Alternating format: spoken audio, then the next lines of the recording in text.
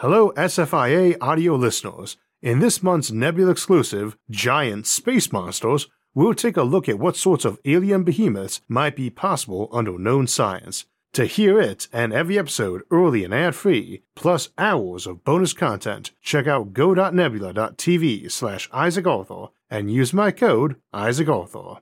This video is sponsored by CuriosityStream.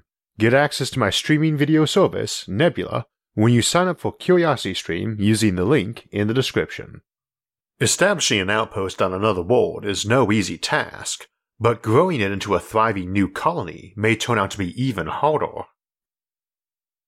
We've often looked at space colonization, but usually from the standpoint of getting our ships and colonists there, the raw nuts and bolts of setting up a colony, or the life of the crew in getting there, but rarely the time after landing or the lives of those colonists once there.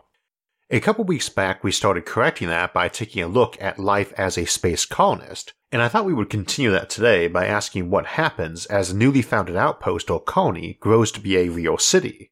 That's a fairly critical notion too, grows to be a city, because whether we're talking about a small outpost on a small asteroid growing into a large O'Neill cylinder, or one small domed base on a vast new planet, a critical part of becoming a true civilization is going to be the rise of that first true city.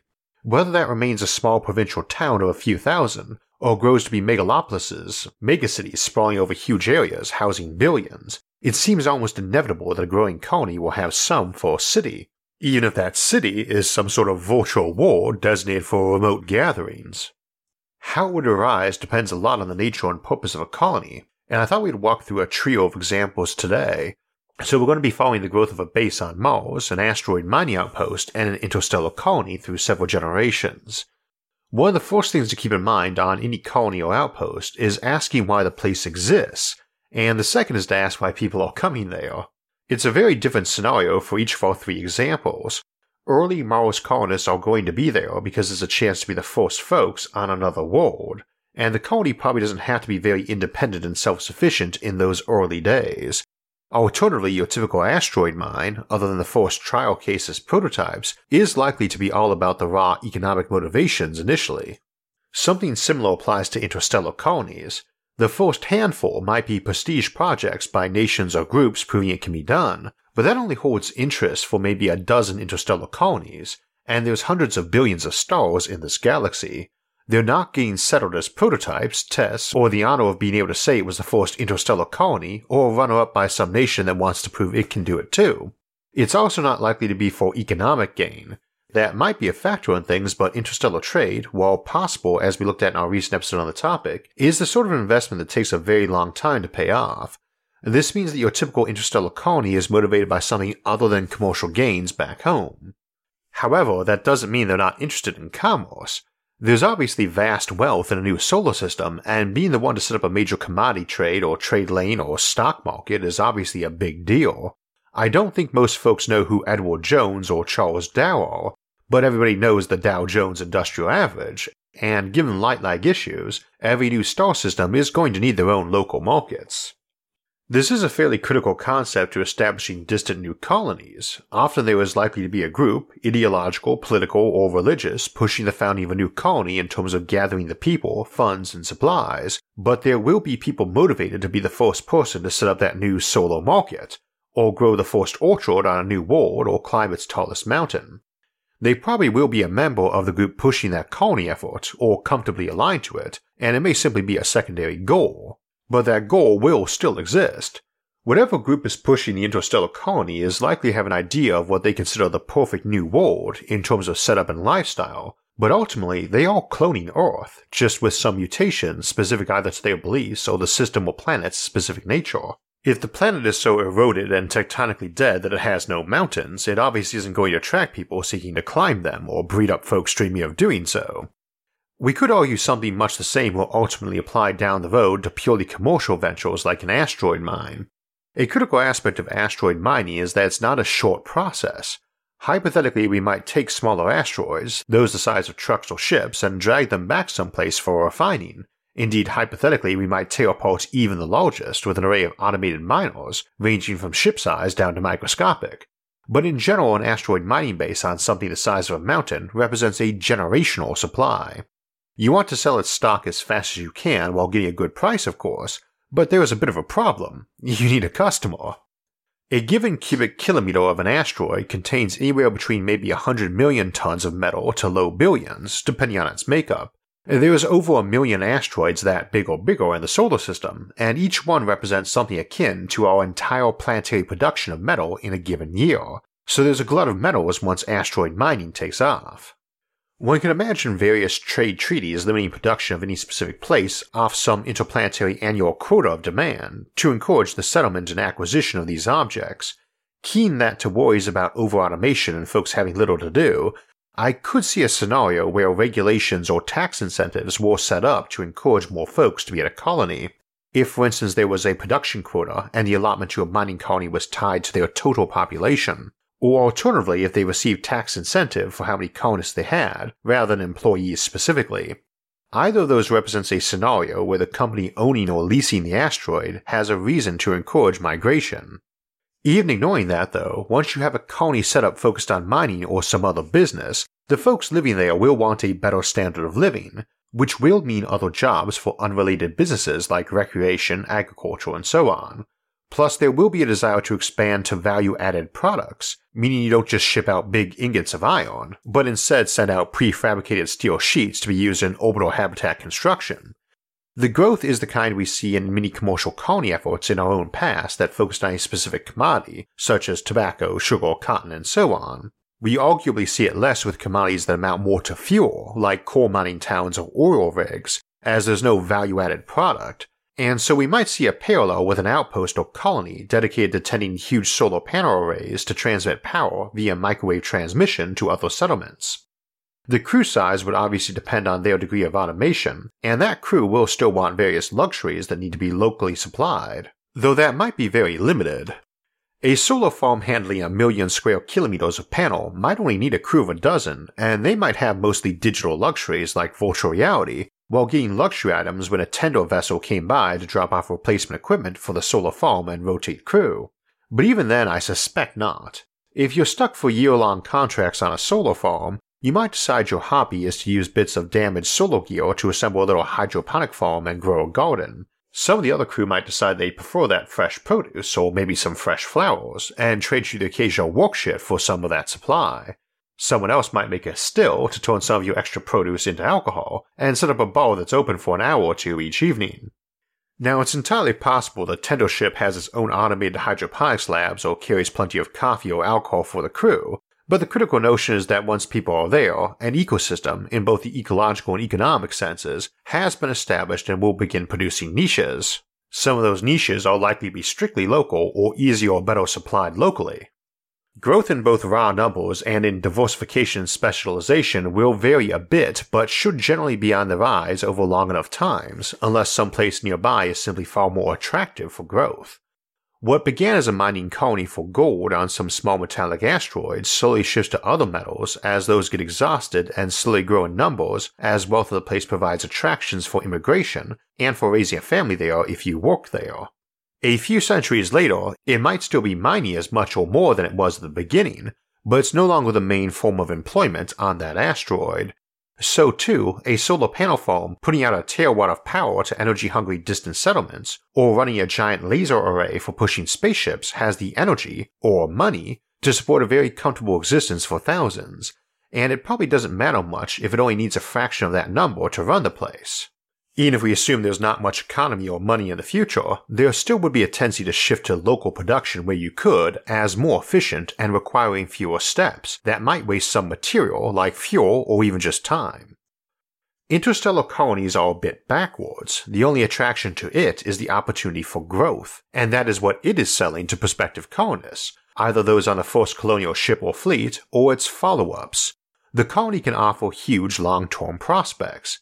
If it is a solar system like our own, it can offer the first million settlers massive land deals like their own medium-sized asteroid, or a parcel of land on one of its planets the size of a small state.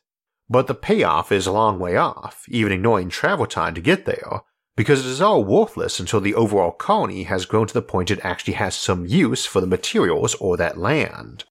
Even if you could get a parcel of land 1,000 square kilometers in size you could grow grain on, even if you got a metallic asteroid with 1,000,000 tons of gold in it, without some market for it, it doesn't really have a value.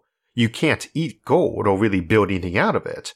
You can eat 1,000 square kilometers of grain, but so can a few million other people, and if you haven't got that many people, it's fairly useless.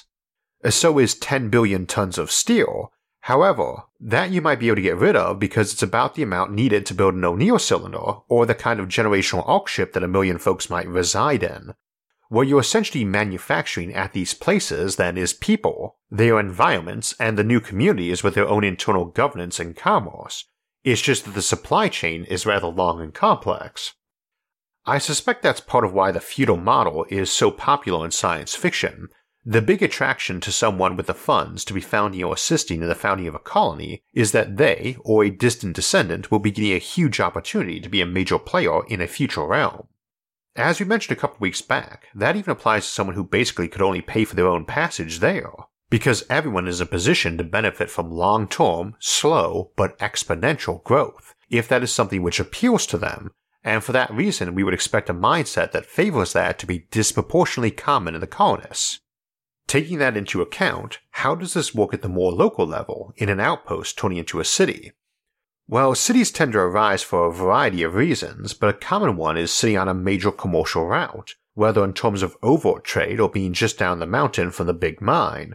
Outposts arise for similar reasons, and even military frontier outposts that usually were situated with strategic reasons in mind include that commerce aspect as one of the strategic reasons. Your outpost is guarding the river everyone tends to go up and down on, for instance. Now, barring aliens, we really shouldn't need many frontier military outposts because there wouldn't be any frontier to guard, as such places were usually only guarding a frontier for their civilization, and specifically from people who did not regard it as their frontier, but their tribal clan's backyard for many generations. So what is the natural trade hub of a new planet? Well, by default, we tend to assume it is where the shuttles all came down from, that big colony ship, and the landing pad. But shuttles can land wherever, and it's not very likely you'll feel like dumping all your cargo on the ground, in one spot, then paying the fuel bill to run it around that planet. You're also not going in blind or quick. Even if there weren't already detailed studies of the planet or flybys before you ever left Earth, and there probably would be, you'd have months of advanced probes launched from your own ship. Indeed, as we've discussed before, planetary colonization is likely to be a reverse process of our expansion to space from our own planet. You probably spent out dozens of smaller ships to establish outposts on various promising moons and asteroids as you headed into the system, to your Goldilocks zone planet, if it has one, and after making orbit, you probably deployed a satellite grid before any shuttle headed down to the surface.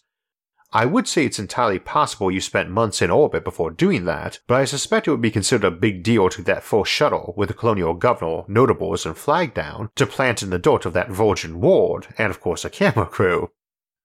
There's a decent possibility that your colonists came in some form of stasis, in which case you don't have to wake up most of them until after you got some place to put them. And while everyone might have massive land stakes already proportioned or allotted, or awaiting selection or lottery, those are those long-term investments. Right now, you've got your initial setup, and that isn't likely to call for spreading people evenly all over the world, but probably several key outposts and one central site. It also is not necessarily likely that the central hub is actually planet-side. You're going to want an orbital space station, and quite a big one, and your ship you came on might simply be altered to that form, or jettison one of its rotating habitat modules to serve in that role. So the planetary capital, which we'd expect by default to be the largest settlement or outpost, might actually be up in space. For that matter, on those worlds where the focus is on mining, it might be on top of the tallest mountain. Olympus Mons on Mars, twice as tall as anything we've got on Earth, is a very gently sloping mountain and ideal for something like a mass driver system. Your initial main settlement then might sprawl over a thin stretch of 1,000 kilometers from that mountaintop launch point down the length of that mass driver, which might also serve as a runway for inbound ships, not the driver itself, but the probably mostly flattened ground around it where you built it. That might resemble our earliest civilizations built along major rivers, such as Egypt, which we nowadays picture as a big blocky nation in northeast Africa, but for most of its history was a civilization 1,000 kilometers long, but only 10 kilometers wide. Alternatively, for those worlds where gravity, rotational rate, and technology permit use of space elevators, then you probably do have that big central landing site and on some piece of the equator, and your first main outpost growing to be a city is effectively one tens of thousands of kilometers long, with stations at the top and bottom and possibly midway points. Of course, that might not be a top in space either. Our own moon is tidally locked to Earth, as are most moons to their parent planet, but Pluto and its moon Charon are both locked to each other, effectively double dwarf planets, and that might be decently common in the universe. Indeed, dwarf planets doubtless vastly outnumber Earth-sized ones. You can run a space elevator right between a spot on each of them, as we looked at with the Acheron River in our episode Colonizing Pluto. Critical notion there too, you aren't likely to ever colonize just one spot on one planet, or even just one planet. A plan for a solar economy, modeled after whatever develops in our own solar system, is likely to have been on the drawing board before your ship ever gets that new system. Now, we've been talking about interstellar colonies and asteroid mines, but let's shift a bit to Mars to note both how it's unique and why it's not likely to be the model we use elsewhere. First off, Mars has vast resources, and possibly high enough gravity to live comfortably in, we don't know yet, but the problem with those resources is that they are vast, and thus generate a big gravity well. Let's be clear on this, the only valuable asset Mars has for any application off Mars is water ice and maybe some nitrogen, and even then only for its possible use as a fuel to get to orbit, or air and water for Martian orbital outposts. Mars has tons of minerals, far more than the entire asteroid belt combined, far more than the Jovian moons and its Trojan asteroids combined. But until those are all used up, they represent cheaper sources of raw materials for the solar system. What's more, Mars has a pair of tiny moons that aren't that tiny. Deimos masses 2 trillion tons and Phobos 10 trillion. They may well have water ice in them, but they are going to have carbon and metals, and while we don't know the actual ratios and types at this time, either one is very likely to be able to provide enough building material for hundreds of massive orbital settlements. So early on, you are probably building much of your Martian orbital infrastructure right into those 2 moons, and using them to supply the rest, not grabbing it from Mars, though you might do that too. Mars has weaker gravity than Earth and no real atmosphere, so if you got good power generation, you could run a dedicated mass driver, and while the energy needs would be higher than getting them from the Martian moons, we never want to assume watts or joules directly correlates to nickels and dimes. In any event, Mars offers little to the solar economy except as an unexceptional and inconvenient source of raw materials, and possibly as a major importer, assuming it has money to do so. That might not matter much though because it has 2 things going for it. We really want to settle it, and it's probably relatively easy to settle and make self-sustaining. Getting people to Mars is far cheaper and faster than anything interstellar, and most of the other places of note in our solar system too. Spending months on a spaceship to get there on the cheap is not very attractive, even compared to old transatlantic colonial ships, but we do have the advantage that it need not be too cramped. Space is cheap in space, as there is so much of it, and the Aldrin Cyclo Castle design we discussed in our Mars base episode is ideal as a long, slow, but cheap transportation method. You can cram folks into the shuttle entering or leaving the Cycler from Earth and Mars orbits, but you only have paid the fuel bill to put a Cycler in play one time, so you can make them pretty hefty and lavish if you like, unlike most modern or historic forms of long-distance transport. Think of a Cycler Castle as more of a place where you rent an apartment for a year, then cram into a cramped passenger cabin or sleeper car. There's actually a fuel saving per person to building big that way too, since the main requirement is shielding mass, and the square cube law helps us out. A Cycler Castle twice as big in all dimensions needs 2 square or 4 times the shielding, but has 2 cubed or 8 times the volume, and one 10 times bigger has 1,000 times the space for 100 times the shielding mass. More space still costs more, but it's not linear, so you can offer people fairly comfortable travel accommodations for the trip, except maybe a day or 2 of cramped shuttles on each end of the trip. Those Cycler Castles could easily be cities unto themselves with their own economies, and people move there, and possibly migrate off to Earth or Mars when passing them. That makes migration a good deal more attractive, and Mars is a place where you can really walk around in the open air. You need a suit, but hardly a super thick one, and rapid in situ manufacture of pressurized domes to add living space shouldn't be hard for the early base to accomplish. So Mars has the ability to grow by the millions via migration in a relatively short time interval, so long as you have the funds and means for transporting people and a volunteer pool, which is one reason why nicely appointed and spacious cyclo-castles is a decent likelihood, even if it costs more, because it makes folks a little more okay with making the trip. Space will not be at a premium on Mars. That will be a big selling point to future colonists when we start running low on folks willing to go there just because of the desire to try out a new planet for novelty value or prestige. And I tend to assume folks who are attracted to that notion would be even less likely than most people to enjoy being crammed in. Such being the case though, it does make you wonder if you would get very many cities. Probably not early on, after the initial base and outpost stage, as frontier-oriented pioneers probably want to live on the frontier, not the big base city starport, but within a generation or two you would expect folks who prefer that to start being born too, and then your usual city dynamic of allowing vast diversification of specialist jobs and lifestyles to kick in and cause some urbanization. That is likely to also apply to interstellar colonies, where they land somewhere, in one or a handful of outposts, then ooze out to the frontier, then creep back into the cities, though might be faster there since the passengers of the interstellar colony ship are not staying in stasis. What you instead have is a generation ship, and the folks who arrive at the new world will have been born inside a world that's relatively tight, the habitation drum of their spaceship, and might strongly prefer cities or even space stations. I mentioned earlier that the big central planetary capital of new colonies might tend to be in orbit, not groundside, and that might be doubly true if a lot of the colonists born on the trip already have a natural preference for living in a rotating habitat. That's a funny thing about colonizing the galaxy and heading out to new worlds. Many of those who arrive might prefer living in orbit of them, not on them. We always say our future is in space. For most folks, that might turn out to be rather literal.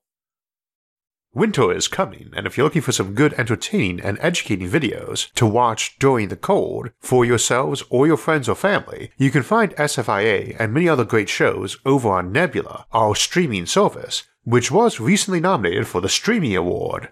We show all our new episodes there a couple days early and without ads. If you'd like to catch SFIA episodes early and without ads and help support the show while you're doing it, you can sign up for Nebula today and also see our exclusive Coexistence with Aliens series, along with other great content from our sibling shows. However, we also have a deal running with CuriosityStream, where if you sign up for them at the link in the episode description, you not only get a 26% discount, but free access to Nebula while you're a CuriosityStream subscriber. CuriosityStream has excellent educational content of their own, and they are running a 26% discount if you use the link in the description. That's a great deal since it means you get a year of both CuriosityStream and Nebula for less than $15, and help support this show and a lot of other educational content, which is what CuriosityStream and Nebula are all about.